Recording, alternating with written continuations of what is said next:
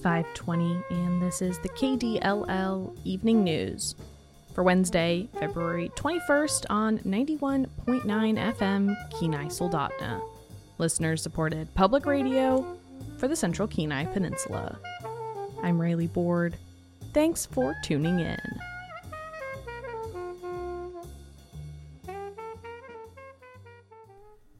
Coming up, the legislature continues to grapple with a complex education funding bill, and a popular play about Alaska history is now a class.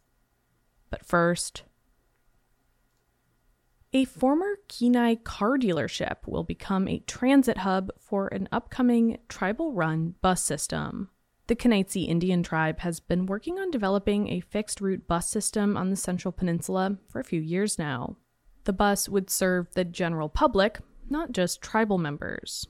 Consultants presented preliminary plans for the system in November, where they described 2 buses running all day between Kenai and Soldotna, Monday through Friday, with stops like the Kenai Airport and Central Peninsula Hospital. Earlier this month, the tribe announced its purchase of the former Kendall Ford property in Kenai.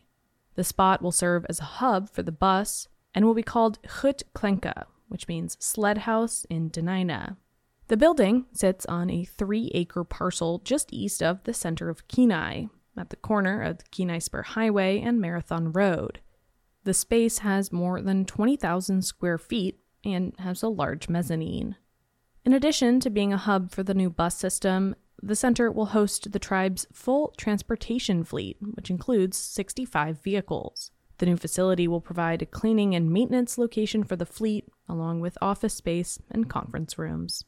A tribal council member thanked the Federal Transit Authority for its help in identifying a building and overcoming roadblocks. The tribe is coming close to the launch of the bus system, according to the announcement, but no specific date is identified. The Alaska State House took up a wide-ranging education bill Monday, but the proposal hit a key snag before debate even started. 3 members representing areas off the road system voted against a key procedural question. That kept the bill from advancing to a full vote of the House and threw the future of the bill into limbo. One of those members, Independent Rep. Bryce Edgman of Dillingham, said he was concerned about provisions added by the House Rules Committee last month. I did not know what button I was going to push. But when it came down to it, after a whole bunch of soul searching, talking with a couple of my brethren from the Bush Caucus, before I can vote on a bill that has a lot of provisions in it which are really unvetted, I don't know what this charter school provision does. I don't know what the amendment does.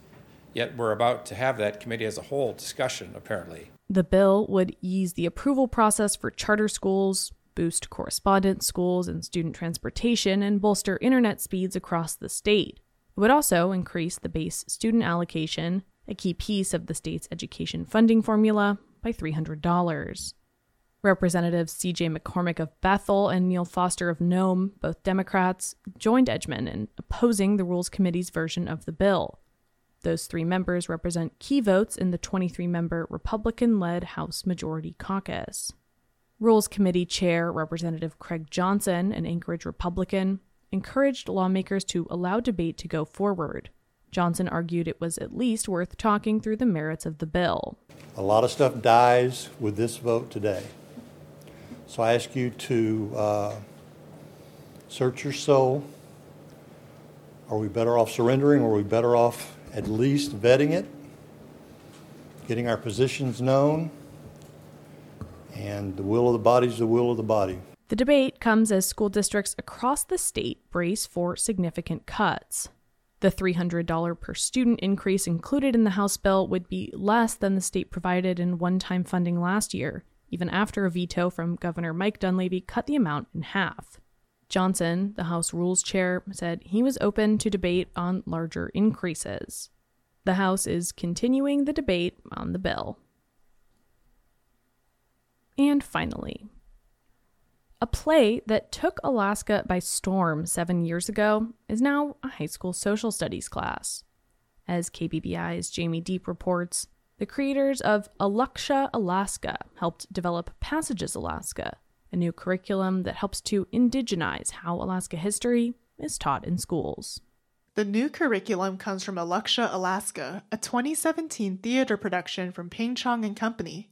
The play combines the experiences of creator and co-director Ryan Conero living in Alaska as a young person from outside the state with that of Gary Upayak Beaver, who is Central Yupik from Kasikaluk near Bethel. Ping Chong and Company Education Director Christina Bixlin says the production sparked a lot of community interest in turning the stories into curriculum, particularly in Bethel. Brought up a lot of curiosity and interest from community members and educators saying, wow, this would be kind of a great foundation for an Alaska Studies course. Conero worked with arts educators and curriculum specialists to do just that. The team worked to develop a course that not just taught historical events, but also allowed students to explore the concepts through art projects.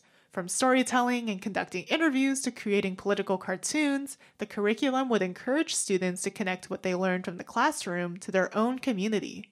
They did a test run of the course with 3 classes in the Lower Kuskokwim School District in 2021. After refining it in 2022, they created a curriculum that is now available across the state.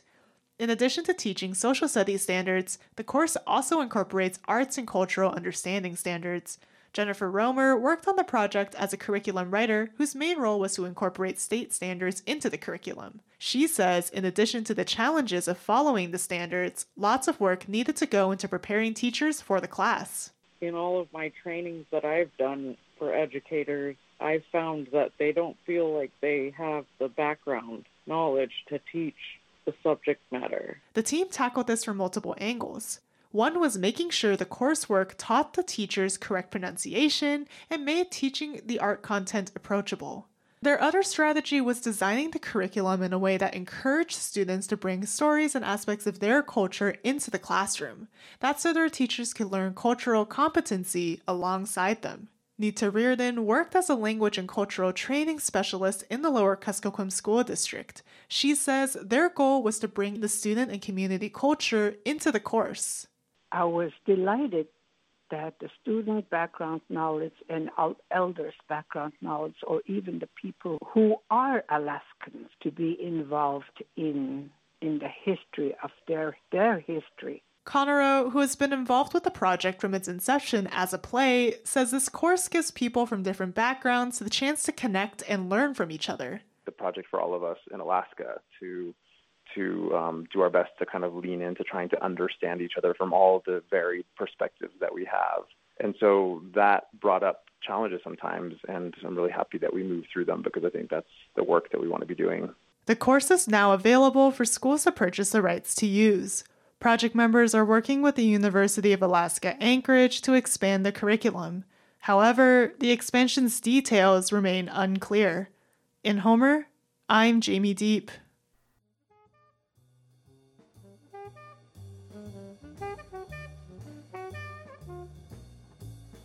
And that's all for tonight's KDLL Evening News. We had help from Eric Stone in Juneau and Jamie Deep in Homer. You can find us online at kdll.org. I'm Riley Board. Thanks for tuning in.